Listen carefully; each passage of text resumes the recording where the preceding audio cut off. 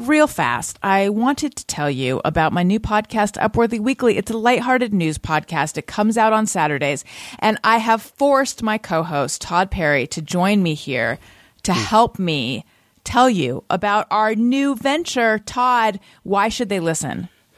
Well, I mean, a lot of people, they think, oh, it's the Upworthy podcast. It's just going to be sunshine and it's going to be unicorns. But you know what? It's really not that. Allison doesn't have the ability. She doesn't have it in her to actually be that person that I thought we were hiring when we did this show. But clearly, after just a couple episodes, the facade dropped. Okay? I thought, she's doing the Upworthy show. It's not going to be like, oh, neurotic, cynical Allison, but no, she's there. So, I try to counteract that with some of my good vibes.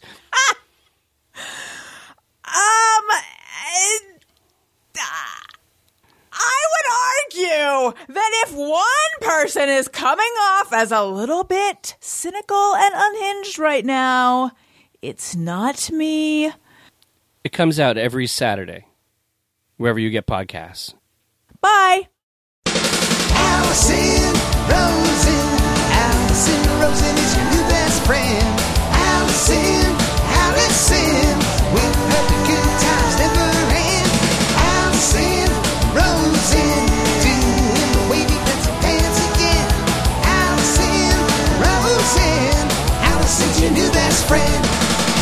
Hey everyone. Hi. Hello. Welcome to another exciting episode of Allison Rosen is your new best friend. I will bring in my guest whom I'm very excited to talk to in a moment. But first, I must tell you, it has been a fairly depressing and defeating afternoon. I would say it is the final chapter in what has been a years-long battle between me and the termites. If you're new, you're coming in at the end of a long, long saga.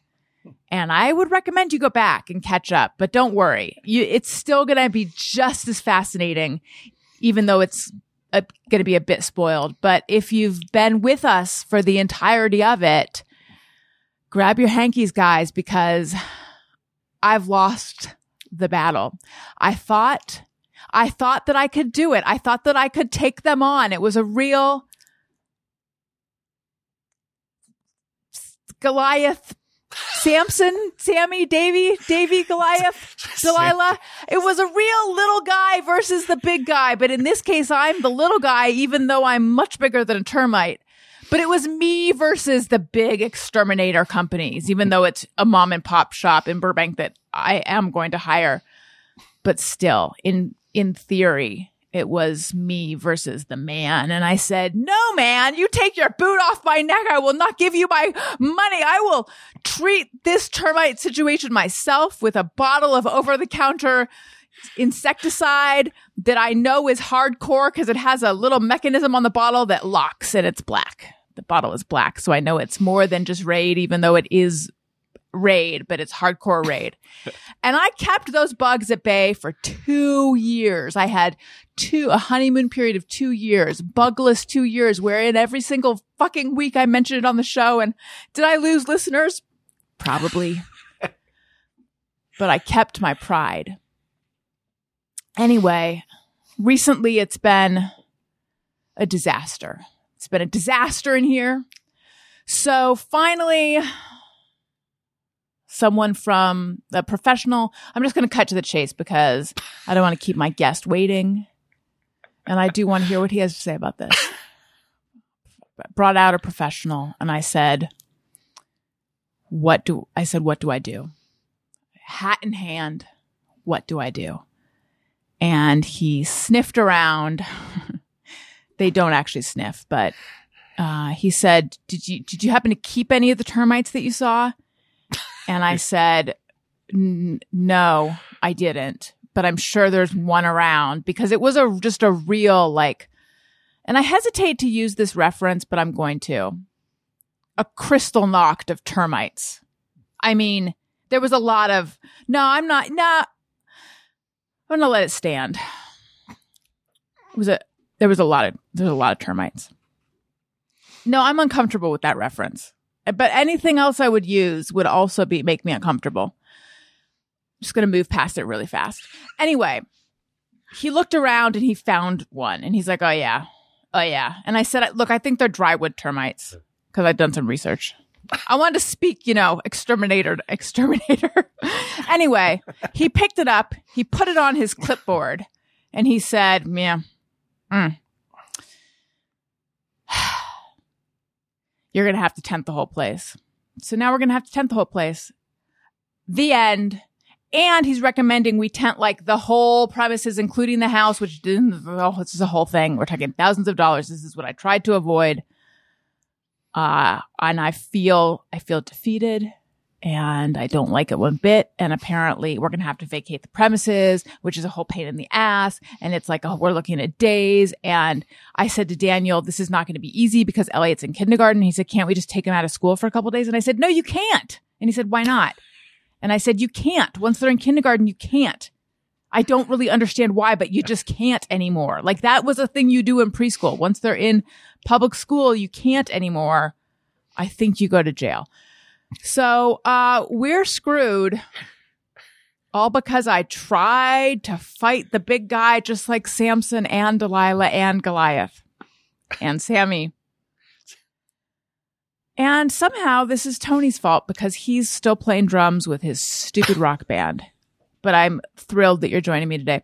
My guest today is someone I'm very excited. I saw him on my television set last night talking to Hillary Clinton and Chelsea Clinton and Andy Cohen. We will get into that. He's an actor. He's a podcast host. He hosts a daily pop culture and reality show podcast called So Bad It's Good with Ryan Bailey. Please put your hands together for Ryan Bailey. Woo! Wow. The termites have won. By the way, Allison emailed me, which to get an email from Allison Rosen was just really, truly a vision board moment for me. And I can get into that later. But you said, hey, do you want to do it Zoom or do you want to do it here? Going through a termite issue.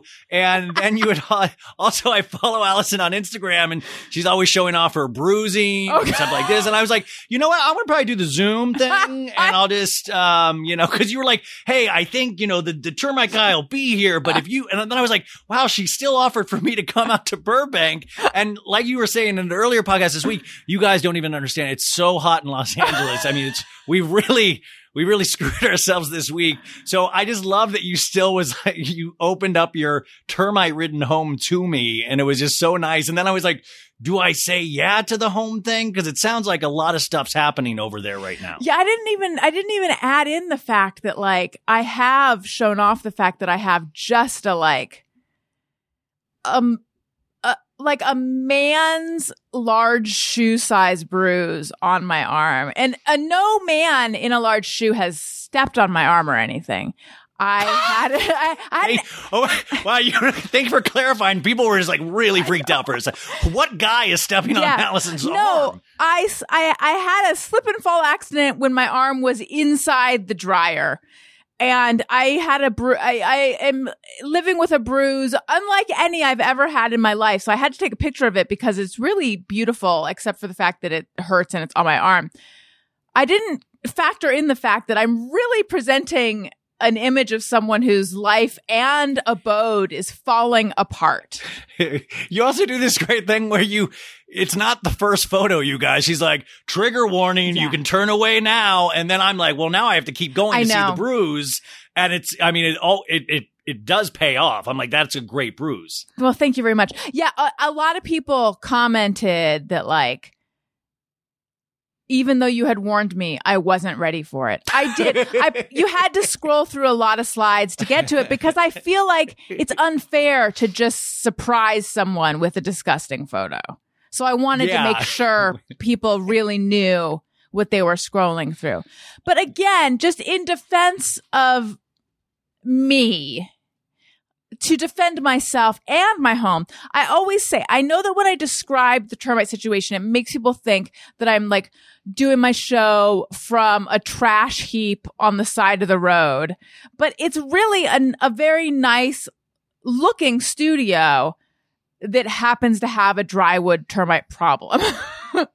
Also, I love that you did do the research to speak his language, because I wonder if the termite guy was like, whoa, she knows what she's talking about. I can't, hope so. I can't sell her the deluxe tent. She's not going to go for that because she knows her termites. You know, like she's not going to be taken advantage of by because she knows termites. Right. I mean, that's the hope, except that the minimum is like 1966. And how do they decide on that number? See, that would make me so livid. Like when I can't control something like that, because you can't control termites. Like that's something that is not, it's not like you brought them with you from your last place. That would make me so infuriating because you know those termites aren't going to pay up and they're going to continue to live there. I mean, it's so, and then I love that he's like, do you have any to show me? Like, were you supposed to make a necklace of these things and like just have it out there for him? It never occurred to me to keep one. But like I said, thankfully. Let me get my scrapbook. Yeah, it's out. Right. I did make a slide. So when things are out of control, that bothers you. Because that bothers me too. But the termites, so I hate insects. Strangely enough, the termite situation, it was sort of out of sight, out of mind. But when it comes to ants, then I lose my mind. Like I will not be able to function if I see an ant. But do you ever also go through that thing too of like where people say like, but don't kill a living animal no matter what it is? Like that always goes through my mind, even though I'm like, but that's ants. That's ridiculous. They should know not to be in the house right now. I mean, they've got their outside area. Why are they doing this? Yes. I have more, as I've gotten, the older I have gotten, the more I have begun to not to suggest that when I was young, I was like wantonly murdering bugs or something, but more and more I have begun to feel guilt over killing bugs to the point where now if I can carry them outside, I will. But like last night, no, actually like for 3 days now, we have mounted an offensive against a mosquito and we finally got it. And I don't have a problem with that. I feel good. Those mosquito, and it's like I am turning that age too, where it's like I'll wake up in the morning, I'm like, wow, mosquitoes got me last night, and then I'll sit there all day long telling people how the mosquitoes got me last night. Like I'm like, wow, they really attacked my knee, and there's just something so as I get older, I get more and more fearful of like, so how they're getting through the weighted blanket and they're getting into the knee, you know, and also why am I sleeping with a 20-pound weighted blanket when it's a heat wave? But I thought it was protecting me from the mosquitoes, and then I'm like, they still got my knee. Yes. Like, ate it up. I have a ton. Okay. I also am very bitten and I also was like, did they go under my pants or through the pants? I don't either way. I feel violated by the bug. There's no consent at all, and it's like they always wait until I'm asleep. Like it's not happening when I'm awake. Like, and if I sense even something, I'm constantly just like petting my skin to get things away from it if there is. But like it is shocking in the morning because you're just like, once again, it happened. Right. They got me. How are they doing? It's Orion Bailey. There's so much to talk about. So much to talk about. If it was just a full hour of just mosquitoes. I mean, I could really do bug talk for a very long time. Yeah, well, you said you might have lost listeners over the last year. Let's lose them all. Well, here's the thing. Let's get down to zero. But the ones who are left, they fucking love bugs. Oh my God. Did you hear Allison's pod? She really, I know you're into bugs. If you should check this out. If you're still here, you can't get enough. Where to begin? Let's just start with last night because, like I said, you had a question. You communicated with Hillary and Chelsea and Andy Cohen via video question. Tell us everything. Oh, yeah. So, I mean, let's just watch What Happens Live. They do like 2 video callers, and I was on a list because I talk mainly on my show about Bravo and the insanity of reality shows. So it was one of those things, and they gave me a list of guests and I was like, I would be honored to talk to Chelsea Clinton and Hillary Clinton. That would be so exciting for me. And I got to, and then they'll they'll let you write a bunch of questions, but then they'll also like give you questions. Like, so I've done it a couple times now, but it was great because you sit on like a Zoom, like not even a Zoom link. It's like Skype video and you watch the whole show go through. You watch Andy do his little teaser commercials in between. And it's just a really weird experience because I'm sitting right here and you're looking at yourself in the little Skype box, like I'm doing with the Zoom box. But then when they do it on the show, it flips the image. And that was like the thing that I took away from most because I was like, damn it, my part is on the wrong way. And I was like, and Hillary must have just been livid with this guy. And I even dressed up. I dressed in a suit because I wanted to be respectful. Yeah. But it's those little things because, listen, this is not really neither here nor there, but it's still somebody that was the first lady, the Secretary of State, almost, I mean, so much in terms of our history and where we're at politically. And then you're just like, and then I remember I said, like, I was like, Andy, Hillary, Chelsea, so what an honor to speak to you. And I think I talked over Andy and then immediately, and it was that back, like auditioning for like high school theater when you're a freshman and you're nervous and you're doing like a Shakespeare monologue and you're shaking. And even though I talk every day, it was like that thing. I'm like, oh, hi, Andy. Anyways, Chelsea, when you were in the White House, it's just so sad that no matter how old we get, like the same stupid nerves and stupid thoughts. And they don't think about this at all. Like they're not like, what was that? What's up with that dude from the other night with the hair part thing? What are you doing? Like all I've been thinking about, and people saw it last night. You hear from people that you haven't heard from in so long or so positive. And I'm sitting there like some kind of professional athlete going, you know what I didn't do though? I should have taken a pause right here. And I should have, I'm really trying to be like, I should have workshopped this. You hear stand-up comedians or a writer's room. Like I should have spitballed. You know what? You could sense the nerves and I'm so dumb. Well, I completely relate to all of that. I would be doing the exact same thing, but I thought you were great. I did not think to myself, that guy's head is on backwards. But Allison, and then this is how dark, I mean, I think a lot of us do, like, then I was like, what if they invite me on for the rest of the show just to rap with them? Like when hey, what if I get waved over by Johnny right now? And he's like, hey, why don't you come on over here? Like, you just have the stupidest fantasies behind a microphone. Like, we're podcasters and we communicate every day. And I still have this Walter Mitty-esque, like just every day. It's like I can fly at some point, I totally get that though. So wait, how do you get on the list? How did you get on this list? Why did it take me so long to get that question out? Oh, it was a couple years ago during COVID, they had switched to video callers and they had just reached out to me because of, I guess, the podcast or the Instagram account. So Bad It's Good. And it was just in my DMs and I was like, heck yeah. And then I just got added to a list. There's no big secret. There was no audition. Like anybody can do this. I mean, and anybody can. But for me, it's like, wow, you've really done something. Like when I die, this is the thing I want to be remembered for, but those little moments, those are the things that actually keep me going, That's so cool. Yeah. I mean, that's really cool. I was like, when I heard that they were going to be on Watch What Happens Live, I was surprised. And then when I watched it to learn that that's not Hillary's first time, right? No, not at all. A lot of people don't really, I really like Andy Cohen as a host. Like I love hosts. Like that's like as a little kid, I grew up in Olathe, Kansas, and I was that kid that like watched the Oscars because of Billy Crystal hosting or Whoopi Goldberg or watched Entertainment Tonight or Access Hollywood. Like that was my jam. Like it was not even the movie stars. It was like John Tesh and Mary Hart and all of these people. Like I really geeked out on all of that stuff. But Andy Cohen, like I don't think gets the credit. He keeps really it moving. Good. He's energetic. He's shady, but he still keeps it somewhat professional. I think a lot of people don't give him his due, but like I'll sit there and go, wow, that's, I really appreciate those things. I mean, by the way, I feel the same way about you. Like I know we don't know each other, but like you are one of the people, like I'm obviously a very insecure person. You've probably already picked that up. But like, I remember getting like drunk a couple of years ago and asking you to be on the podcast. That's when I'm my ballsiest, when I've had a couple hard ciders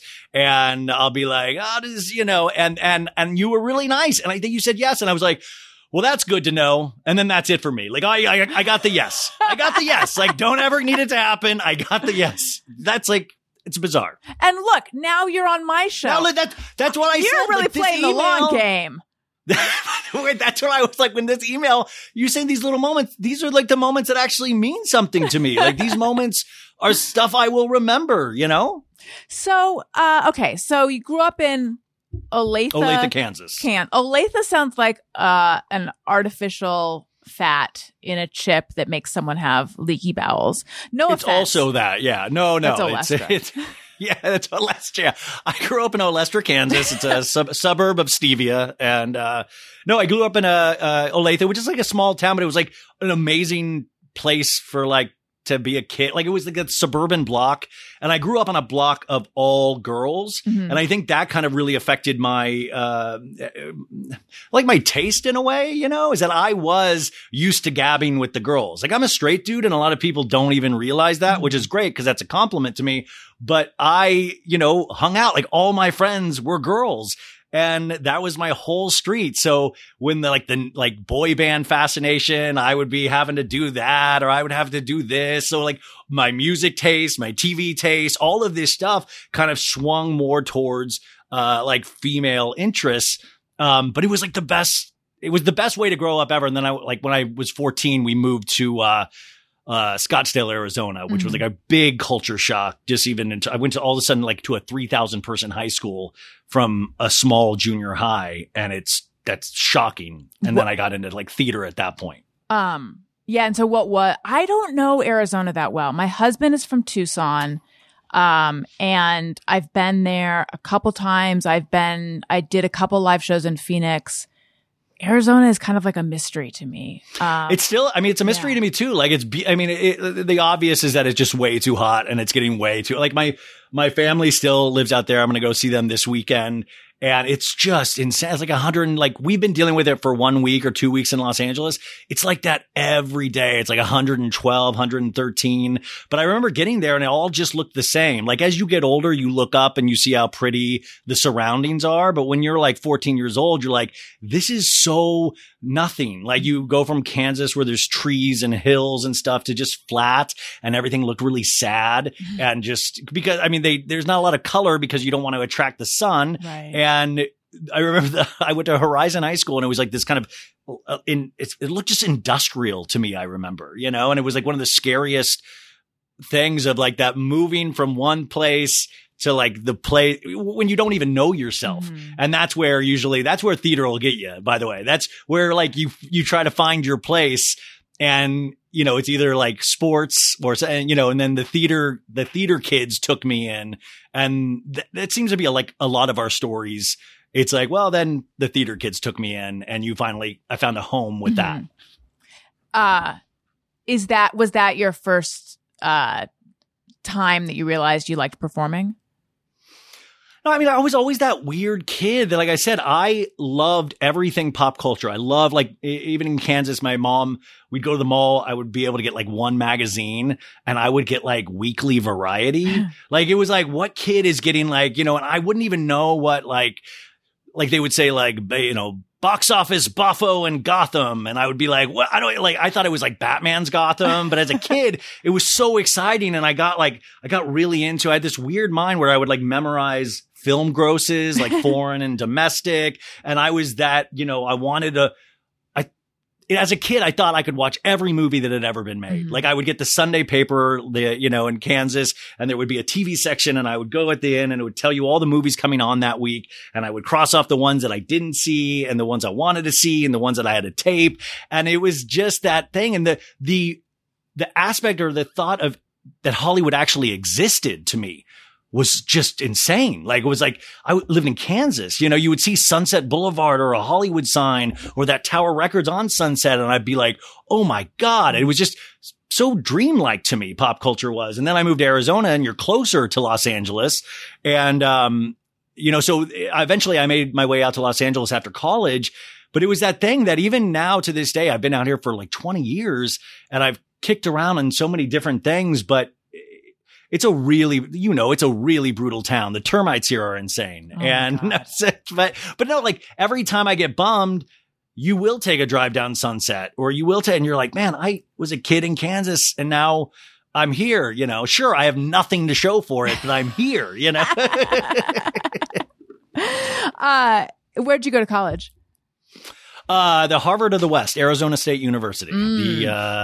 Theater degree there. But actually, that was the thing, because my girlfriend at the time was like, I had the opportunity to go to Tisch School at NYU, but I was in love. And I was like, no, you don't get it. I'm in love, Mom. So I remember I was like, New York will always be there. And so I went to Arizona State University, which, by the way, though, I really lucked out because there was this dude, Marshall Mason, that ended up teaching there. And he had kind of created off Broadway. Like, he discovered Malkovich and Burn This, he directed all of Lanford Wilson's plays, if any theater geeks are out there. And he discovered Jeff Daniels, all this stuff. So I got to work with him, and it was kind of this amazing thing. And then he wanted me to go to grad school after that. And I was like, no, I had worked on a film in Arizona, and they said, hey, come out to LA. We can get you your SAG card. You can intern here on the summers. And like, as a kid, that was my thing, like movies and TV, just the thought of being around that. So I kind of like turned, you know, like, theater is amazing, and it's one of the only places actors can actually have a say in anything. But the thought of just being around like celluloid or it was just so exciting. And that's how I wound up here. I started as an extras casting director, which is just the worst job to start with because it's all the crowd scenes and films. But it's like, so like, I remember one of the first ones with like this movie, Little Nicky, with Adam Sandler. Oh, yeah. Where he played the son of the devil. And it was a real departure for Adam. And I remember it was like, and you're casting so many thousands of people, and you're just getting like, you know, you're getting people that talk into trees, like really scary people. And it was like also that wake up call of like, should I go to grad school? Cause I remember a month of nights at the Arboretum, over near Pasadena or something. And it was still at the same time, you're like seeing Adam Sandler every day, and you're like, this is crazy. Look at this. I'm in Hollywood. But it was a really bizarre way to start. What happened to the relationship that you turned the Tisch School down for? Oh, we're still together. No. No, you know what? This is crazy. We moved out here together. And so she was my like senior year high school girlfriend, went to college together, then moved out here together, and we lived here. And then she, we split up because a big star stole her away from me. Like, it was like, it was like it was your nightmare. It was like, it was like a creator of like a big TV show it's still a big TV show actually. And it was somebody that I really looked up to. And all of a sudden this person was after your girl that had been your high school sweetheart. And I'm not saying I'm like an amazing dude or anything, but obviously it was just the worst nightmare that you could ever imagine in your life, where I would try to win her back and he would just fly her to like Italy. You know, it was just like, hey, I got you some flowers, and he'd be like, there's a first class ticket if you go to Delta right now to Hawaii. It was just insane. And that was like another thing of like Hollywood of like, oh my God, this is brutal. It's like my friend Dusty always says, you only hurt that bad about love once in your life. You know, like where, and then unfortunately our hearts get used to it because it's like a muscle, and you're like, I remember this feeling and it hurts, but then you get over it quicker. Yes. This one, and I just remember him telling me on this drive from Los Angeles to Arizona, just him talking me through it and going, you're only going to hurt this bad one time, and I was like, but the one time also lasted like a year. So. Right. I never thought of it that way. Have I overshared, Allison? Am I oversharing? There's no such, first of all, there's no such thing. I think this is like really resonating with people. I am loving this part of it. I mean, look, it's no termites, but I think people are going to like this. Don't worry, the termites come into it. But it would be great if the termites were the thing that had stolen my love away. I never thought of it like that like, because the heart's a muscle. And I always, when I think of the heart being a muscle, I think of the way that it's amazing to me that your heart can be totally broken, and yet you can completely get over it and love again. Like that is amazing to me. It's the thing that is so crazy. And there's part of it that's kind of, I'm always like a glass half empty kind of guy. It's always kind of sad because you get so familiar to that feeling of heartache that you're like, this is always going to be with me. Yeah. It's always going to be here. And then a decade later, you're like, I don't feel any of it. Mm-hmm. Like I feel like I can remember those good times, you know, I can remember that like, oh, you know, like I remember the good times now and I don't remember as much of the pain. Like I can joke about it now and I can actually make myself laugh. But there is something weird in like, oh, that was such a feeling that I lived with. It was like living in your first apartment for a while where you're just like, oh, that's the creak when I stepped there and the chipped paint. You kind of start romanticizing that kind of heartache. Totally. But you do get over it. And it's just so weird because I remember going, I'll never get over this. I will never get over this. This will hurt me for the rest of my life. You watch, you guys. Like I remember telling my friends, you watch, this will destroy me, you know? And like daring them. And in some ways you almost at the time you like don't want to let yourself get over it because you're like, this is a grave injustice. If I get over it, that means I'm accepting it and I won't.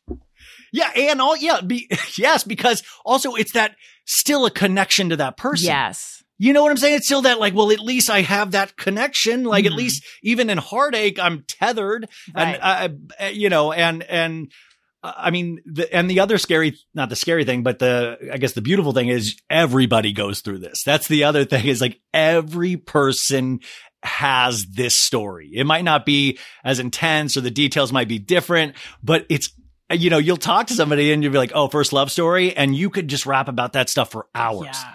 So did she stay with this guy? And are you not going to tell us who the guy is? Well, I don't. It's like, listen, because at the time though, remember I'm in my like early 20s and, this guy really didn't do anything. I didn't know this guy. Like he didn't do anything personally to me. And I was I'm a big fan of his work. And it was something like and it also like, listen, we weren't obviously supposed to be together. I was like, I had never dated anybody either. Like, I mean, like it was at that point where it was, it's good that it happened. Let's just say he's a creator of a very successful, one of the creators of a very successful animated series. There you go. I totally know who it is. Just kidding. Yeah. All right. You're going to have to tell me off air. And is she still with him though? No. I think it only lasted like, and I never, you know, like it only lasted probably less than a year or something, you know, and she went on and I think she's got married and she's married again and like has a couple stepkids and he got married and then divorced. Like it all worked out for everybody. Yeah. That's the thing, you know, is that nobody, and then, you know, as serious as it is in the time, and I hate that I'm now getting to that age where I'm like, oh, they're in their 20s. Like even when you look at pop culture celebrities, you're like, oh, such and such broke up with such and such. You're like, they're in their 20s. Like they're fine. Right. Like unless you're the girl that dates Leo DiCaprio, then I feel bad. You right. know? All right. Let's get through a few more biographical things because I need to map out how you got to where you are, and then we need to dive into some important things like eyebrows and other things that I know you've been talking about. Yeah, please. Okay. Yes. Okay. So, all right. So you're doing extras casting, and you are auditioning. I'm assuming because I know that because I went to your IMDb page. And you have been in like a zillion. You've been in The Office. You've been in like a zillion shows and movies and stuff. So yeah.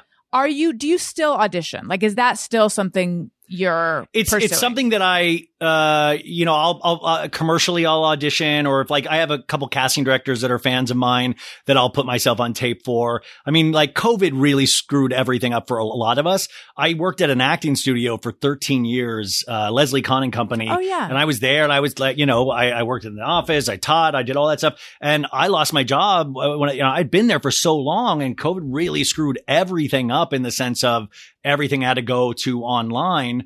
But I'd already fallen in love with podcasting from like like being a listener of podcasts.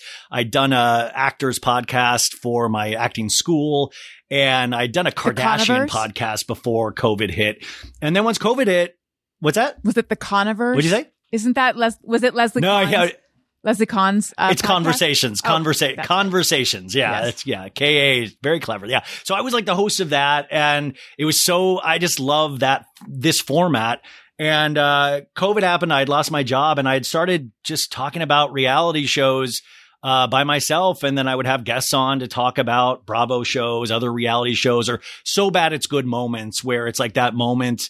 If anybody watched like The Real World, New Orleans with David, and he would be like, Baba dee da da dee, come on, be my baby. There's like these little TV moments that we see that are just burned into my memory that I love so dearly, but they're bad, but you turn them into like something good and something it turns into something great that you just fixate on. And that's kind of where this podcast kind of was born through. And so luckily when it started taking off during the pandemic, I got I got let go because of the pandemic. And luckily I got scouted. Got scouted from a couple companies, and this Cloud 10, a division of iHeartRadio, picked me up, and I get to do this now for my job. I mean, you get it. Like I bust my butt. Like I do the Patreon. I do long form Your pods. episodes are long. Yeah. Oh, they're so, I know. I'm doing everything I didn't wrong. say that as a, no, Allison, That's I know, not no. a criticism. I do Rogan. everything wrong. No, but yeah, that's my goal. Yeah. No, I do everything wrong. I never thought I could even do it in the first place. Like I remember I was talking to my buddy, Danny Pellegrino, and he had said, I was like, I don't think I can do this. And he goes, just talk 10 minutes into a microphone and see if you can do it. And I talked 30 minutes and I was like, that wasn't as scary as I thought it would be. And now it's just gotten out of control. But but at the same time, it's like, so I don't even like the acting thing will always be there. Hopefully I can get more opportunities through all of this. And even in hosting, things are happening in terms of that, which is so exciting because of this thing that I loved all along, pop culture. It's like, this was always here and I just never really leaned into it. Yeah. And I'm beyond thankful. And but by the way, I'm not like on easy street at all. Like this is really the hardest I've ever worked in my life. But man, like I get it. Like, listen, I'm telling you, I get to talk to you. Like I used to listen to you when you were with the Corolla. I used to listen to you with this. I mean, like I mean, really, truly a fan. And I get to have moments like this now where this is all I had wanted. Like this is truly all I had wanted. I never wanted to be number one in anything. I just wanted to be invited to the party, you know? Well, listen, when we can make dreams come true for the little people, it really is. It's no, why I always watch when you have the I always love your video clips with the 4 people. And I'm like, they're having a party. Look at all those. Like, Allison has a party again. You know? Oh, well, you got to come on the group show. I will make you come on the group show. I will make Please. you. Oh my God. Honor. Okay. Well, we'll do it. Okay. So tell me, what are more of the like, so bad it's good moments? Because when you mentioned Real World New Orleans, I got distracted for a moment by looking out the window and seeing how hard it's Termites? raining. And Okay. I thought the termites were like hovering over you. No, they'll come visit me in my nightmares. And again, this is a visual, youtube.com/Allison Rosen. I couldn't find an umbrella when I went from the house to the studio. So I'm like, I'm just going to grab my sun hat. That'll keep me dry. And I ran, but it's like pouring now. That's not going to do it on the way in. So that's cool. A little water never hurt anyone except for I don't want to get wet. But anyway, okay. My mind flashed to Real World Seattle and the slap. The slap? Yes. Yeah. Yes, of course. Would you call that a so bad it's good moment? Of course. Those things that get burned into your memories, that's a little bit more of a serious so bad it's good moment because, it was talking about sexuality of like, well, we all know you're gay. And then it was like, remember that was like, yes. I forgot that's what the Irene slap was. Yes. I mean, I remember as a kid watching that and going, whoa, but that totally is a so bad it's good moment. It's just more serious. Like so bad it's good moments too, to me are like, if you think of Bravo, they can be cringy, but they don't have to. Like, this is a cringy one. Real Housewives of New York, like 8 years ago or something, there was a lady named Aviva Drescher, and she had a fake leg. And she always was very proud of it, very like awesome lady. And they were having this dinner at a public restaurant in New York, and she threw her leg she was in a fight and she threw her leg, and there's just a shot of a fake leg with a beautiful high heel on, and it's just an iconic shot. And you're like, oh my God, am I watching a show where a rich lady just threw her prosthetic leg and the camera guy on the fly got a quick, cause I always think about the So Bad It's Good moments are the ones that you're like, the camera guy has to go home at night and tell his family what he did. And he's like, this is not what I got into this business for. This is not, I'm so ashamed. Like, that's a So Bad It's Good moment. Or like Teresa Giudice when she throws down a cop without a badge book in Real Housewives of New Jersey, the first season. She throws this book down. It's like prostitution whore 19 times. Mm-hmm. There's like these insane moments that are kind of reality TV based, but you could also go to music and pop culture, like Fergie from Black Eyed Peas. This is one of my favorite So Bad It's Good moments. She did a Black Eyed Peas show at the San Diego street scene. This is like 13 or 14 years ago. And she's such a professional. She needed to go to the bathroom and she was already performing. Oh, yeah. So she just peed her pants. Yes. And so there's all of these photographs of her, obviously having peed her pants that have just burned into my memory. Cause it's just like, what a bizarre, like we're like the generation that grew up on like Us Weekly hard copy, like not the digital, like where these images, I don't know. So those are the things that that just stick out to me. And now they're everywhere because there's so much all the time. Now, where do you come down with whether Harry Styles spit on Chris Pine? And see, that's exactly it. Like, Allison, the fact that you guys realize this is like an actual movie that people took time to make and write and put together. And we're speaking about it only in the sense of, did Harry Styles spit on Chris Pine at the Venice Film Festival? I know. Like, that's the thing. Like, in fact, sad. But that's the thing that we're going to remember. Like the whole time you go see this movie, Don't Worry, Darling, you're going to think, wow, I wonder if they got along on set. You're not going to be able to really dismiss all of this stuff around it. Oh, It's always the entertainment now, but what's scary is that the entertainment behind the entertainment, the social media aspect, that stuff, we've glommed onto it so hard that it's starting to eclipse all of the actual entertainment, which is so scary. But the Don't Worry, Darling, it's all week. I've been talking about it all week. Okay. And then also like that video of Olivia Wilde. You've probably talked about this too. Shia LaBeouf. Yeah. Shia LaBeouf. And the moment that I keep thinking about is the beginning of it where she's like, Shia. That is kind of a So Bad It's Good moment for me. It's so, the sing it song. So is. Shia. I was like, only a hot girl sings songs a name like that's a real hot girl way to start a phone call. I would never like Ryan. Oh, I would never. Ryan, I wouldn't even do that with people close in my life. Like I would not like, hey, like I am not like, you will never see me. I might do it for a joke on a podcast, but I would never do that in real life. And those are the things that really do stick out. And now it's funny because now Olivia Wilde, there's only so many female directors out there directing at this level. Yeah. And now we're listen, I even have some issues from what I've seen, but like we're totally tearing down somebody that actually has this kind of golden opportunity that could help women directors. But now we're going to focus on these other little bizarre things that are going to eclipse the movie. The reviews for the movie, you guys, are like, it's okay, but the drama behind the scenes seems way more exciting. That's an actual review that I read from Variety. But do you think you spit? Yeah.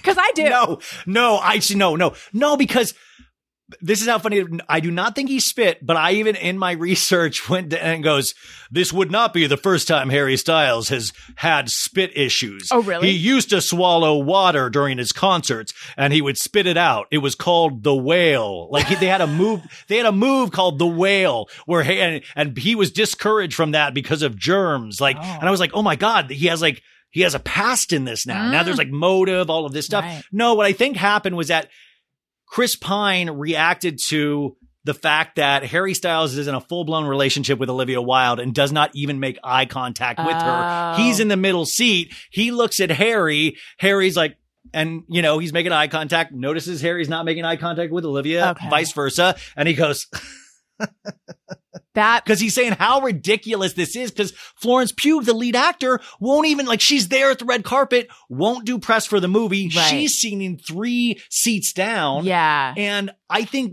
of just like, I can't believe this. That's how I took it. I can't believe this is happening. Okay. That makes sense too. But wait, why won't he look at Olivia Wilde? See, I think there's this thing. Like if you read the interviews about Harry Styles and even Olivia Wilde, she did a Vanity Fair piece, I think yesterday, where it was just like, celebrities get like, that's our private, like that's something that I don't share.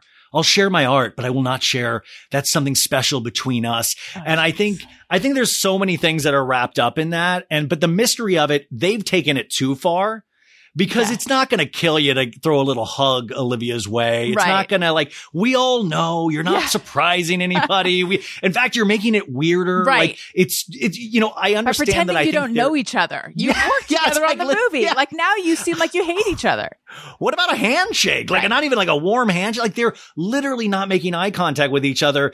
And so now it's become a thing by them trying to not make it a thing because they're so bad at it. Right. And this is, Harry Styles performs in front of tens of thousands of people every night. So, and we all have speculated, not even speculated. They've been out everywhere. We have photographs of them. She's at the concerts dancing, just unless she's just buying tickets willy nilly and just showing up without him knowing that it's like Olivia's here again. The director from the one that directed me. Right. We all know there's no surprise here, but it's weird. I think when you maybe are in that kind of spotlight, obviously you just don't think straight at all. Like your thought, and you tune out any kind of criticism. And that's what I noticed too, is now we all call those haters. Yes. Oh, those are just haters and trolls. And I'm like, at a certain point though, they also might just be trying to help you. It's not all haters and trolls. Right. Like you've got to understand there is a point.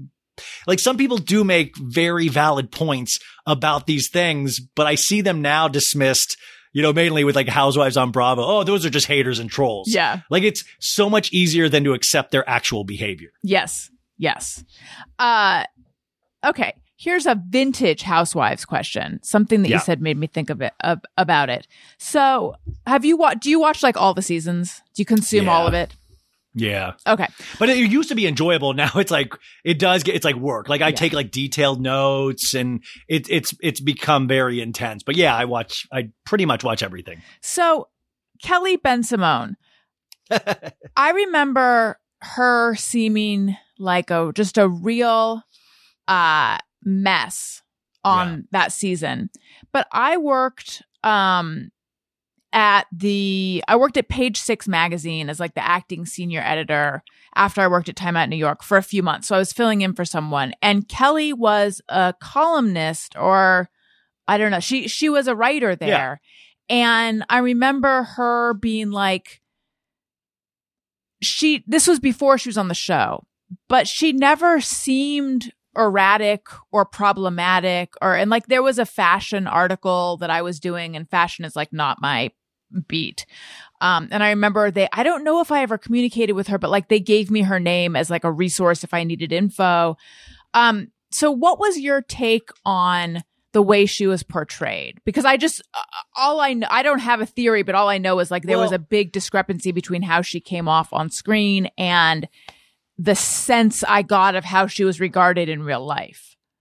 Well, I always say on the show is like two things can be true at once. Like everybody's got to realize it is not black or white, that, like truth always lives somewhere in between, but she can be like, obviously she sells real estate right now, but like she's a kooky lady. Like she just is like, that's her life. She's one of those ladies also that was like considered so stunningly beautiful that millionaires and billionaires wanted to like be with her. And so, when you are raised to like, that everybody's telling you that you're the shit, then you are going to think of yourself in a certain way. And I think as you get older, that intensifies and comes out in a form of kookiness or weirdness with all of us, because we're set in our ways. So like, I believe there are certain aspects of Kelly Ben-Simone that you'd be like, oh man, yeah, totally nice. Had a great conversation with her. She's able to like fill out forms. She can, like she's totally measure. Yeah. Like, was it, she was able to buy toilet paper, like, like these basic things that we think that they can't do anything like, but then there's that other side of her that I think these shows do actually capture. either. Like I believe in bad editing to a degree. Mhm. And of course they are storylining these things and like, but I don't believe that these are actors. I believe the camera by some weird alchemy picks up somebody's kind of persona by, it's like we can, the audience can read into somebody's mind when they see their eyes on screen. So I think the truth is both. Like I think she's probably a real fun hang and stuff, but I think as she gets older, and that's why I would love her back on like one of those girls trip shows just to see where she is now, because she had so many bizarre moments on New York. Still, I mean, she's kind of like Bigfoot in New York where she'll just always still be running around the streets of Manhattan. Like she's an avid jogger. Yeah. And so you'll always see like paparazzi photos of her just jogging and smiling. But yeah, no, I think you can do both. I think you can, have a job, hold down a job and still have your completely bizarre moments.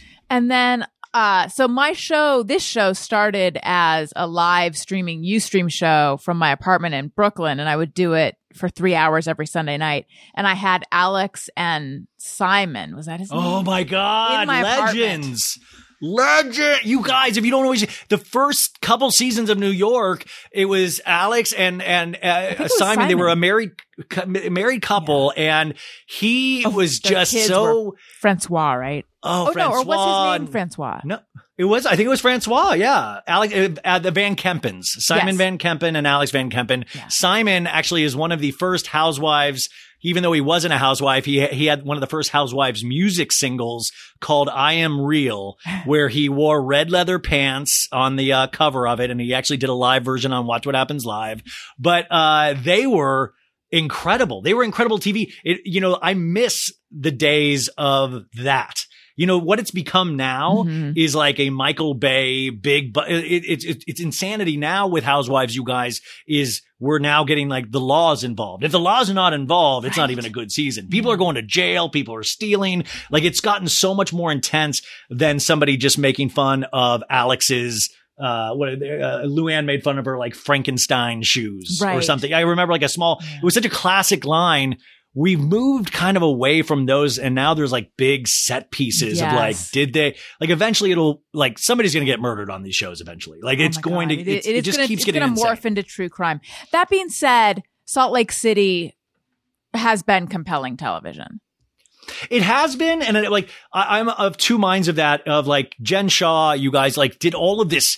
I mean, illegal activity. She is at the top of this chain in terms of a phone call scam geared towards the elderly, bilked a lot of people out of millions of dollars. She proclaimed her innocence, that it was all a setup, but everybody against the Southern District of New York, they had built a case where she was the head person that all of these people folded on. She kept saying she was innocent, and then she finally changed her plea a couple months ago to guilty. I didn't know and that. So the second season, which was just aired last year, we got to see her arrest.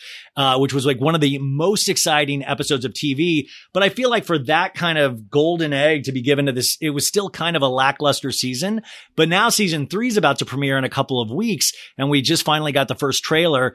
And it's going to be funny because they already shot it before. They'd already shot the majority of the season before she changed her guilty plea. So we're going to see like 20 episodes of her going, I'm being set up. I'm not guilty. And then probably the last episode, you'll see her change like, I'm actually guilty. So that will be it'll be interesting to see how they handle that.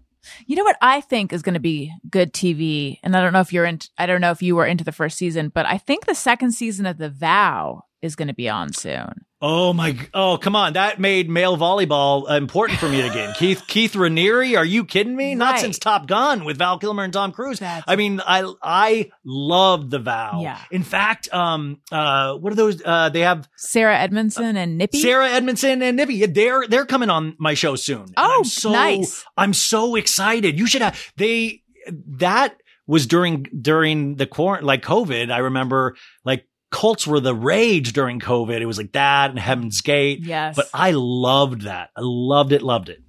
Yeah. I follow them. In fact, I had communicated in the most professional way via comment on an Instagram post with Sarah. And I was like, you got to come on my show. And she's like, yes, I would love to. And then I didn't take it any further than that. But yeah, I should have them on. You totally should. Yeah. But I remember like, this is how bizarre pop culture is now, though. And it's like what you said is like things moving into true crime, is that we devoured The Vow on HBO Max, and became entertainment. I was like, I can't wait for my next episode of The Vow on Sunday night to see how these women got branded. Like, it's really dark material, but you start looking at it through this kind of like fun lens. Right. Like from Nippy, and I bought they were on Cameo, you guys. I got my friend a Cameo from Nippy, and I'm like, that's bizarre that like, hey guys, I was one of the people that got branded in The Vow. Like, that's a real experience that we then use in this kind of pop culture lens. I mean, it's just wild. Specifically with them, it's really weird because I follow them too. And they have like such a fun, like, we're just loving we're just regular people. Here's our kid. We're just ha ha ha. And then every now and then I'm like, they were in a cult. Yeah. They were master slave. No, they had slave. whatever the whole master slave thing was. You had to like, yeah, can I eat a banana? Yes, master. Can I, like, they would have to like, there was like a whole hierarchy then that you would have a slave under you. And it was like, they did all really of that. Wild story. Yeah. Yes. But dude, you need to see The Deep End. Have you watched that on Oh Freeform? my God. Yes. Oh my God. That scratched my Vow itch so hard. I was watching. I remember watching the first episode and go, is this scripted? I couldn't imagine this was real. So, and by the way, I should say, I was going to say like that, the Deep End. So that's the Teal Swan thing. Like, that's not programmed. That's the kind of stuff that normally I am not that into, except I really did. I guess you're right. During the pandemic, I did get pretty hardcore into the cult stuff because I was super into The Vow. I was super into whatever it was called with India Oxenberg. And then I started like reading that website that was the India Oxenberg, that was an offshoot of The Vow, but it was on Showtime. Like, they had competing Keith Raniere projects. I was down to watch all of it. Me too. Yeah. Like, I was like, I got the book. I listened to the I listened to the podcast audiobook, but that that still counts. But there was like a CBC documentary that it was based, podcast that it was based on. I listened to that, and then there was a website that there was a guy who was interviewed in either The Vow or the India Oxenberg one, like the website that started like exposing some of this, and I went and looked at. I mean, I was like very deep in. I actually joined NXIVM. That's how into it I was. I had the scarves. That's how into it I was playing volleyball.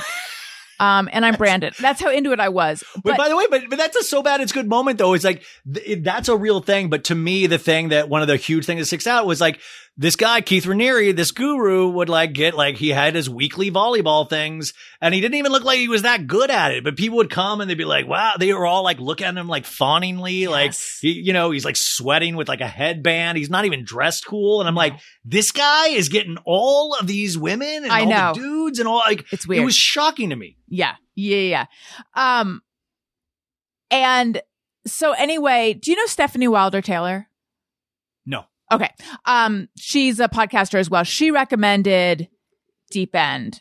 So I watched that and I'm still angry about aspects of it. I mean, just the planting of the recovered memories and just the way, or not recovered memories, but just the planting of the abuse stuff and then the like driving the wedges between people and their families. I mean, it's just unconscionable. Oh my God. It's so, it makes me so angry. I had the director of that on the show did. and cause I mean, it's a really, a goofy show and fun, but then if I get into something, I want to talk to them and I got to talk to this director and he had been in this process for like 3 years with them. Like Teal Swan then came out and said, you got to release all the footage because this seems, and I'm like, do you know how documentaries are made? So we should explain. So for anyone who doesn't know, Teal Swan is this like YouTuber self-help woman who has been accused of essentially operating a cult. She denies it, but she's very pretty. She's very charismatic. She has this insane backstory where she claims that she has all these special powers, and that she also claims that she was the victim of ritualized satanic abuse, which I think is bullshit. And she like runs these workshops where she tells people they were the victims of abuse in these ways that not all the time, but you see this in the documentary, that are essentially made up out of whole cloth, and then they confront their family denies it, and then they're like, I knew you were going to deny it, and then they no longer have a relationship with their family. And then, you know, there have been people have like taken their lives because of this. She's been sued. It's a whole mess. Yeah, that was the thing, is awful. that she really got in trouble because people had killed themselves, where there was communication where she was like, well, why are you here? You don't have to be here. Why? She has no training. She's just that was yeah. She's well, just the documentary really treated it fairly in the sense that even those satanic things that she said she was raised, they didn't even get into all of that, you know, because they're like, we'll leave that alone. But I was talking to the director, you could just sense the guy was like, I'm a documentarian. I'm moving on to the next thing. And like, she was like, well, you know, like this was right when it was like coming out, and she was like fighting tooth and nail because basically you guys at the end, like they had hired a separate person to come in and study what she does to determine if it's a cult or not. And she thinks, she's like, yeah, bring it on. And the lady's like, yeah, from everything that I've studied and everybody I've talked to, this is, you know, a patented, this is a cult. Right. And she's like, what? Are you kidding me? And then it was all of a sudden the documentary's bad. Right. And it was just so, because I was just like, man, you gotta, because so many of her followers and stuff then were attacking the production and you know, these not fans, but these people that really hook, line, and sinker believe in this lady's teachings from YouTube. Devotees. Just so intense. What was the director's feeling about Teal Swan? You know, he said like anything, there was like good, you know, that he had fond feelings of her, you know, it's like, he's like, you try to go in with an open mind, but you already know a lot of the story. There had already been a podcast on this, you know, and it's like, yeah, we did ingratiate with our, you know, like we spent months and months with them without even cameras rolling just to get them comfortable with us. You know, that's part of documentation. And it's not like a con, you know, this is actually, they're trying to be able to capture reality. And what I thought was so cool about that, even aside from the vow, was that it was, these shots were so up close, and it was so like, you just felt like you were in there when she was doing those sessions in her living room and somebody was questioning her, and it was so intense. And he was like, I liked her, but of course, you know, just like with all of us though, we sometimes can't, you know, we lie to ourselves. Like we just won't accept the truth. Like we won't accept it's like we were saying, Harry and Olivia. No. They're haters and trolls. It's always haters and trolls. None of this could be true. I'm not a cult. That's just a hater or a troll. Right. And I think that's the part that I sense that he seemed bummed out, you know, of like, listen, I wasn't trying to pull any fast one on her, you know? Yeah. Yeah. So eyebrows, let's get into it. Oh God. I don't even recognize like that picture. I didn't realize that was Kim Kardashian on the cover of Interview magazine with white blonde hair and you thought it was a monster. You thought it was a monster. I didn't probably know what it was. Yeah. It was very, so upsetting. Yeah.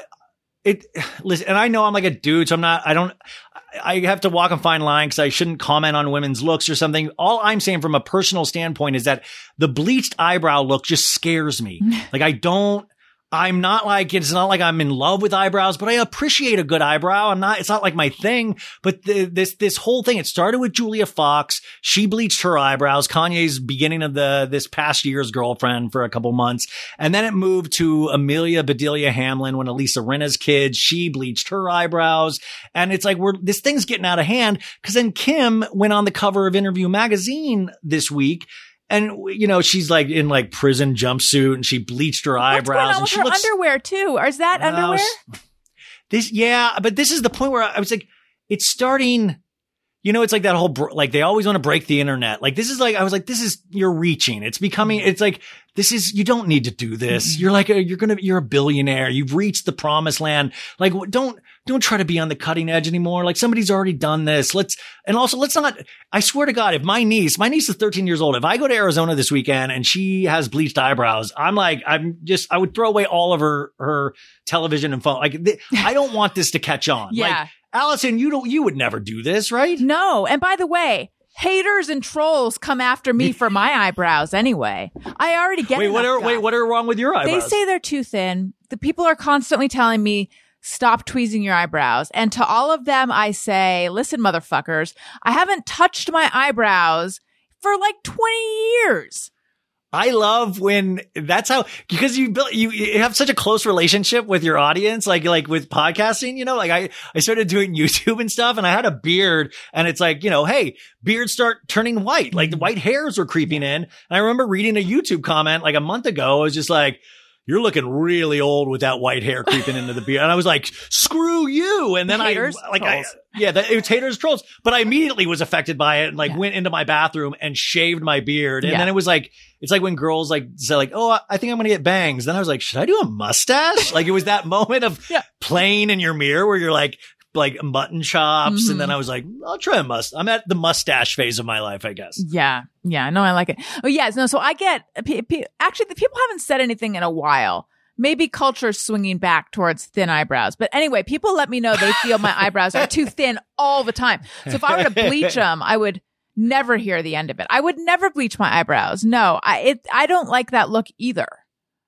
Yeah. Just like there's something, I mean, like, it just reminds me of like this movie, The Hills Have Eyes, that was like in the 70s. Like I wasn't alive then, but it was like a Wes Craven film. And I remember this bald-headed dude didn't have any eyebrows. He was also in the Mad Max films. And it really just scared the bejesus out of me when I would go to a video store and see him on the cover.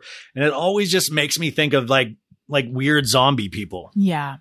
No offense, by the way, and I'm like, if you can't grow eyebrows and stuff, like, I'm not talking about, but just like they're bleaching their natural, Will Smith is going to slap the crap out of you. Can't you? This is how we live at the Academy Awards. Will Smith slapped somebody. I mean, like stuff is happening that we would never ever. I mean, I grew up watching the Academy Awards. Love it. I never thought everything's becoming a reality show. It's really, truly out of control. Do you have a Just Me or Everyone? Yeah, I do actually. Sometimes I ponder on something I have thought or done. Is it just me or everyone? This is so I will talk on my podcast a lot, and I love to talk to people on my podcast, but I get really scared in the outside world, like for many reasons. This is even before COVID and all this stuff. So what I will always do is that regardless of where I'm at, I will always have one AirPod in or one. And so it will always protect me from having any kind of small talk with anybody, because either they'll assume I'm listening to music, or this is super embarrassing to admit, I will act like I am on a call with somebody. And I'm talking just like situations where nobody's gonna even talk to me anyways. Like if I'm hiking Runyon, I'll have like one in, and like, cause there's a point of Runyon, this hill in Los Angeles, guys, where you can't get like service, and I lose like the reception of my music. I'll leave it in, and I'll just like act like I'm talking to somebody. I'm like having a conversation, and I usually have the conversation like where I'm getting yelled at, where I'm like, I'm sorry, I didn't mean that. I want people to pity me for some reason. Yeah. It's so sad. So wait a minute though. You can't get reception there, but could you actually have a phone call there? But Allison, that's a great I mean, point. I realize that no one's I'm starting to realize that I might look like a real idiot. No, you look like someone who has really good reception. No, you're right. But at the same time, I might be one of the only people that doesn't get reception in that area. Like I've never really, man, you really might have just ruined my whole hike. Like maybe you're really just caught me off guard. Maybe it's like a walkie-talkie situation you have. I've had situations where I've thought the AirPod was in my ear, and I'll have a conversation, and then I realize it's not even in my ear. And then it's just like, somebody just thinks I'm just talking to myself, which I am. So you're not the only one, for sure. You're definitely not the only one. I don't do this. I have a weird like other thing where I'm almost the opposite, where if I'm around strangers though, I actually don't, I actually like to look occupied. But I can't have sunglasses on a lot, or like I constantly am lifting up sunglasses and I'm constantly taking out my ear pods because I like feel like I need to look alert and available. It's like a weird sort of, I don't know. It's like the opposite kind of situation. Oh, I'm like hiding all the, like, it's like the same. I will, even in this heat, like I'm wearing a light jacket. Like I always will have even a jacket on because it's almost like armor for me. Right. For some reason, I try to, that's why it's so weird. I do what I do now, or even because I get so nervous in real life around people and stuff. So I'm always covering something up or putting something in my ears, or I loved wearing the masks. I'm like, I never complained about wearing a mask during COVID. I was like, let's double mask it. Right. You know? But I like to have the armor on via like coat or something like that. But just, I feel like putting on something on my ears or covering my eyes makes me feel more, hindered or vulnerable somehow. That's interesting. A weird thing though is that, and I cannot explain this, but for some reason, when I am wearing a mask, I feel like I can't hear as well. And that does not make sense. That doesn't actually. Because I mean, it like makes no sense. And I don't understand that. I just know that like when I have the mask on, I'm like, why am I having so much trouble hearing? And I don't know. But I do feel like it's like a nervous thing. I saw my first Moulin Rouge, this musical. It's, I don't know if it's still there, but I saw it at the Pantages like a month ago. Like a friend had a free ticket and I was like, yeah, I'll go. And it was like my first like musical or theater event since before. And it was just shocking to have that big of a thing, but they make you wear your mask the entire time. And I just kept thinking like, well, I want the performers to know that I'm enjoying myself. So I was like trying to like make really big eye moments, like, cause I was like, I hope they know I'm smiling. Right. Like I wanted them to know. But then, of course, we all know actors are so in the moment. They see the fourth wall. They don't see the audience. Yes. Yeah. Is it like Baz Luhrmann's Moulin Rouge, or is it totally separate? Yeah, like he actually produced this. It's been around, like this thing, I guess, won a bunch of Tonys and stuff, cool. But it's all the music, but they even go further. Like it's all like, they even like throw Beyonce in there. It's like even more updated from like music that I'd heard 5 years ago. It's fun. I mean, it's fun. It's like it was fun. I was like, oh yeah, it's a musical. Like it was fun. That's cool.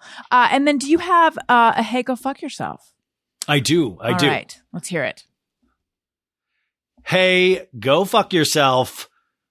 14-minute standing ovations. Tell me why. Okay. So this week we said earlier, don't worry, darling, Venice Film Festival.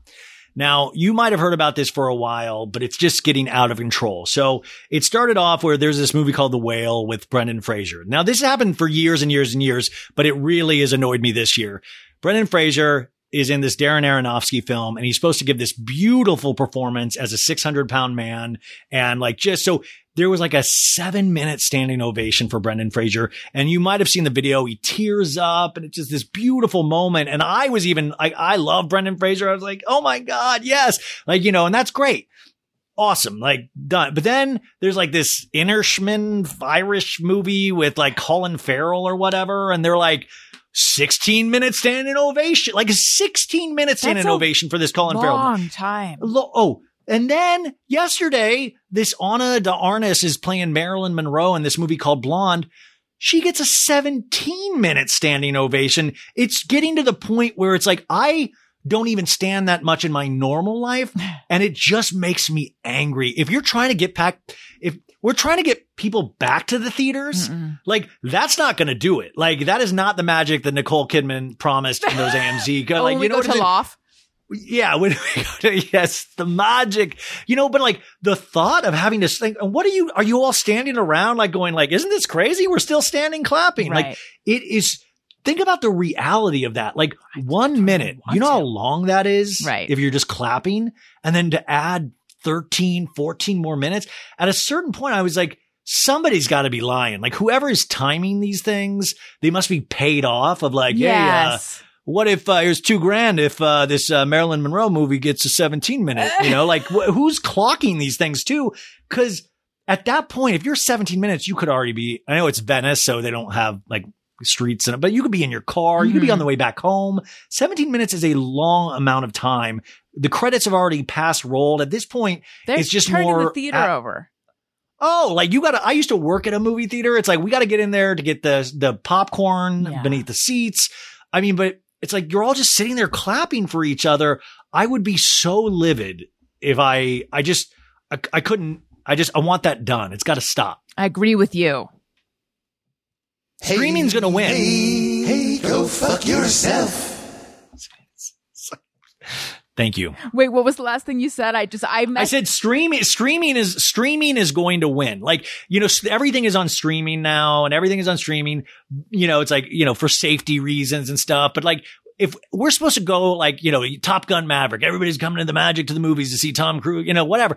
But things like that, you then tell people, like, you put that out in the news that people are doing 12, 13-minute standing ovations. I'm like, no, on top of AMC, you should be ashamed of yourself. I love previews, but 30 minutes of previews. And they do this thing now at AMC where they'll tell you the start time, and they don't even start it at the start time. They wait like 5 extra minutes, and then they do 30 minutes of previews. Yeah. Like, I know you want us to spend money and stuff, but it's like, you're not making it easier for me to support the movies when I can just watch it in my bed.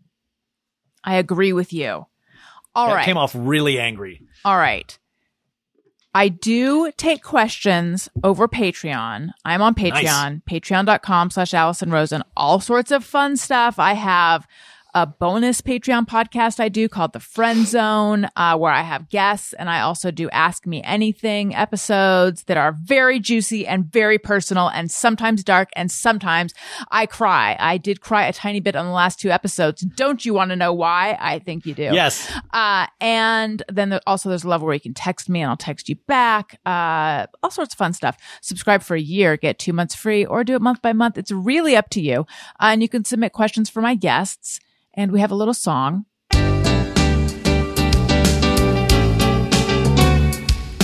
When we ask, they send them in. They're wondering how you have been. So thanks so much for answering these questions from our fans. All right. We have time for one question, but it's got a bunch of questions in it. So it's like a multiple question. Okay. Caprice Helm says, can't wait to listen. Ryan does a fun, long, in a good way podcast. Who would he cast on a Real Housewives Ultimate Girls Trip?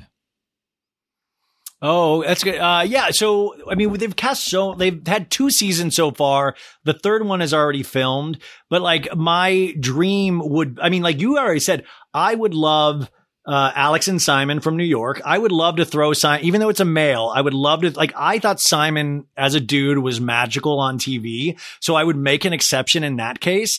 I would love them. I'm very anti Lisa Rinna. I do not want her anywhere near a girls' trip at all. Trying to think. I think it would be fun for, you should have Denise Richards and Brandi Glanville together, because there was like this whole fight that they had hooked up, and Denise was like, I didn't hook up with Brandi. And Brandi was like, we totally hooked up. So I would love there just to be in a pressure cooker situation to see what happens there. Now, New York, Ramona Singer is supposedly axed from the cast because of she's just kind of a mess. I would throw Ramona back into a girls' trip thing, because she's always going to make a mess of something. And then this is a controversial choice just because she just sued Andy and Bravo, but you got to bring back Nene Leakes from Real Housewives of Atlanta. She's one of the originators. She's OG, and she's had so many legendary, any meme you see will involve Nene at some point. And having her, she just speaks in catchphrases, like certain people just speak in talking heads. I would put her back in there. She would be just such a mess as well. But yeah, I mean, those would be kind of my dream team. Also, you could arguably, if you wait 3 years, you could do an all prison, girls trip. Ooh, like Orange is the New Black.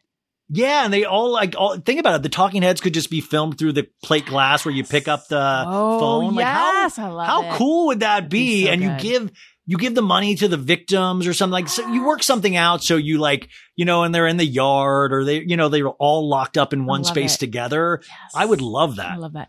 How do you feel about the new season of Vanderpump? So the 10th season is filming right now. They've got like 2 more weeks to go on filming. And listen, OG Vanderpump Rules, you guys, is some of the best television you'll ever see. Amen. And it's really magical because they based it was real relationships. Like now they cast these things and you get friends that are not really friends and like people are auditioning like it's Saturday Night Live. But Vanderpump Rules, they were all like, wannabe actors working at a bar and sleeping with each other and doing wild stuff. So it was so entertaining because we always know when we're watching something real. So I will watch that show until the end of time. I don't have the highest hopes, but I genuinely like a lot of the people on the cast. So, it's like pizza. Even if it's bad, it'll still be okay for me. But I don't have, there are just like the golden years of things, and those were them, and we'll always have them. Like if you are missing that, just go back and watch it. I was just a guest on this show, Vanderpump Robs, hosted by Rob Schulte. Oh, yeah. Yeah. And he has very high hopes for this new season. He feels like they're going to right the ship.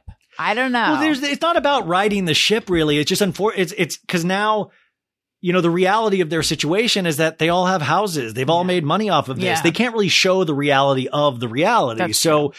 There's not really a lot of hope. A lot of these people are married. They're not like cheating on each other anymore. They're not doing these big, and if it were to be forced, you will feel that. I do know, though, there are some wild things that happen that I've heard behind the scenes that I'm like, whoa, that will be amazing if they can actually portray that right. But, it's just, there's like a certain time and place when things are truly real. Mm-hmm. And then after that, like I would love to see a show where they talk about wanting more Instagram followers and losing sponsorships. I mean, they all have podcasts now. Yeah. I want that reality. Right. Ryan Bailey, this was so much fun. Thank you. Thank you. I mean, my coming on gosh, my show. Allison, truly, you do not know how much this means to me. I really appreciate it. Oh, thank you. And please, and that's what I said. Now you have to come on my show. I would love to come on I'll come on anytime. For real, let's make this happen. And I want to have you on my group show. Heck yeah. And we're going to do this. Tell everyone where they can find you, what they should plug. Do your plugs. Yeah. So the podcast is just So Bad It's Good with Ryan Bailey. Find it on all podcast outlets. Like it's a lot, and they're long form podcasts. So you don't have to listen to all of them. I have timestamps. You can go to a certain section if you want, or a show that you want, you watch me recap. Don't feel pressure, but they're always there. It's free of charge. The only thing that we ask that you do for any podcast is just like a 5-star review is always really cool. It really does help us. It's like so quick to do, and it's simple. It's not silly. It actually really does help podcasters. And I'm on YouTube now. So Bad It's Good with Ryan Bailey. We're trying to figure it out over there. I also have a Patreon, but I give away so much free content that you don't even need that. But if you want to support, that's there as well. And then the Instagram, which I just make stupid memes, you guys. It's So Bad It's Good with Ryan Bailey. And thanks for even giving it a shot. Yeah. And like Ryan was saying, it's not silly. It does help when you leave reviews. So No, it really does. It helps. If you don't like it though, too, that's the other thing is like, just remember, like follow your bliss. Like there are so many podcasts now. Go find something that you do like instead of leaving a bad review for something you don't like. I know that sounds silly because it's like you want to be able to exercise your feelings, but like it really does. You want to most people just do this completely for free. So you always want to find that thing that you really love and give that 5 stars. Like it's just truly, it's so small, but it really does help. It's not even an ego thing. It really does help your placements and how these things push out to other people to find them. And, this is still like the Wild West in a lot of ways. So it really does help. Yeah. I think what Ryan's saying is if you like the show and you haven't left a review recently, you're kind of a dick. That's right. And if I didn't use those words, but I was, that's the it's like dick. And look, if this is not your bliss, might I suggest my other podcasts, Childish, Upworthy Weekly. Make sure you're subscribed. Follow me on social media at Allison Rosen on Twitter and Instagram. This is so much fun. Thank you, listeners. Thank you for listening. I love you. You matter. Goodbye. I feel like I left something out. You guys, we're still here. I haven't officially said goodbye. Did I say my full goodbye? There's 4 things. Thank you for listening. I love you. You matter. Yeah, no, I did it. The termites, there might already be in my brain.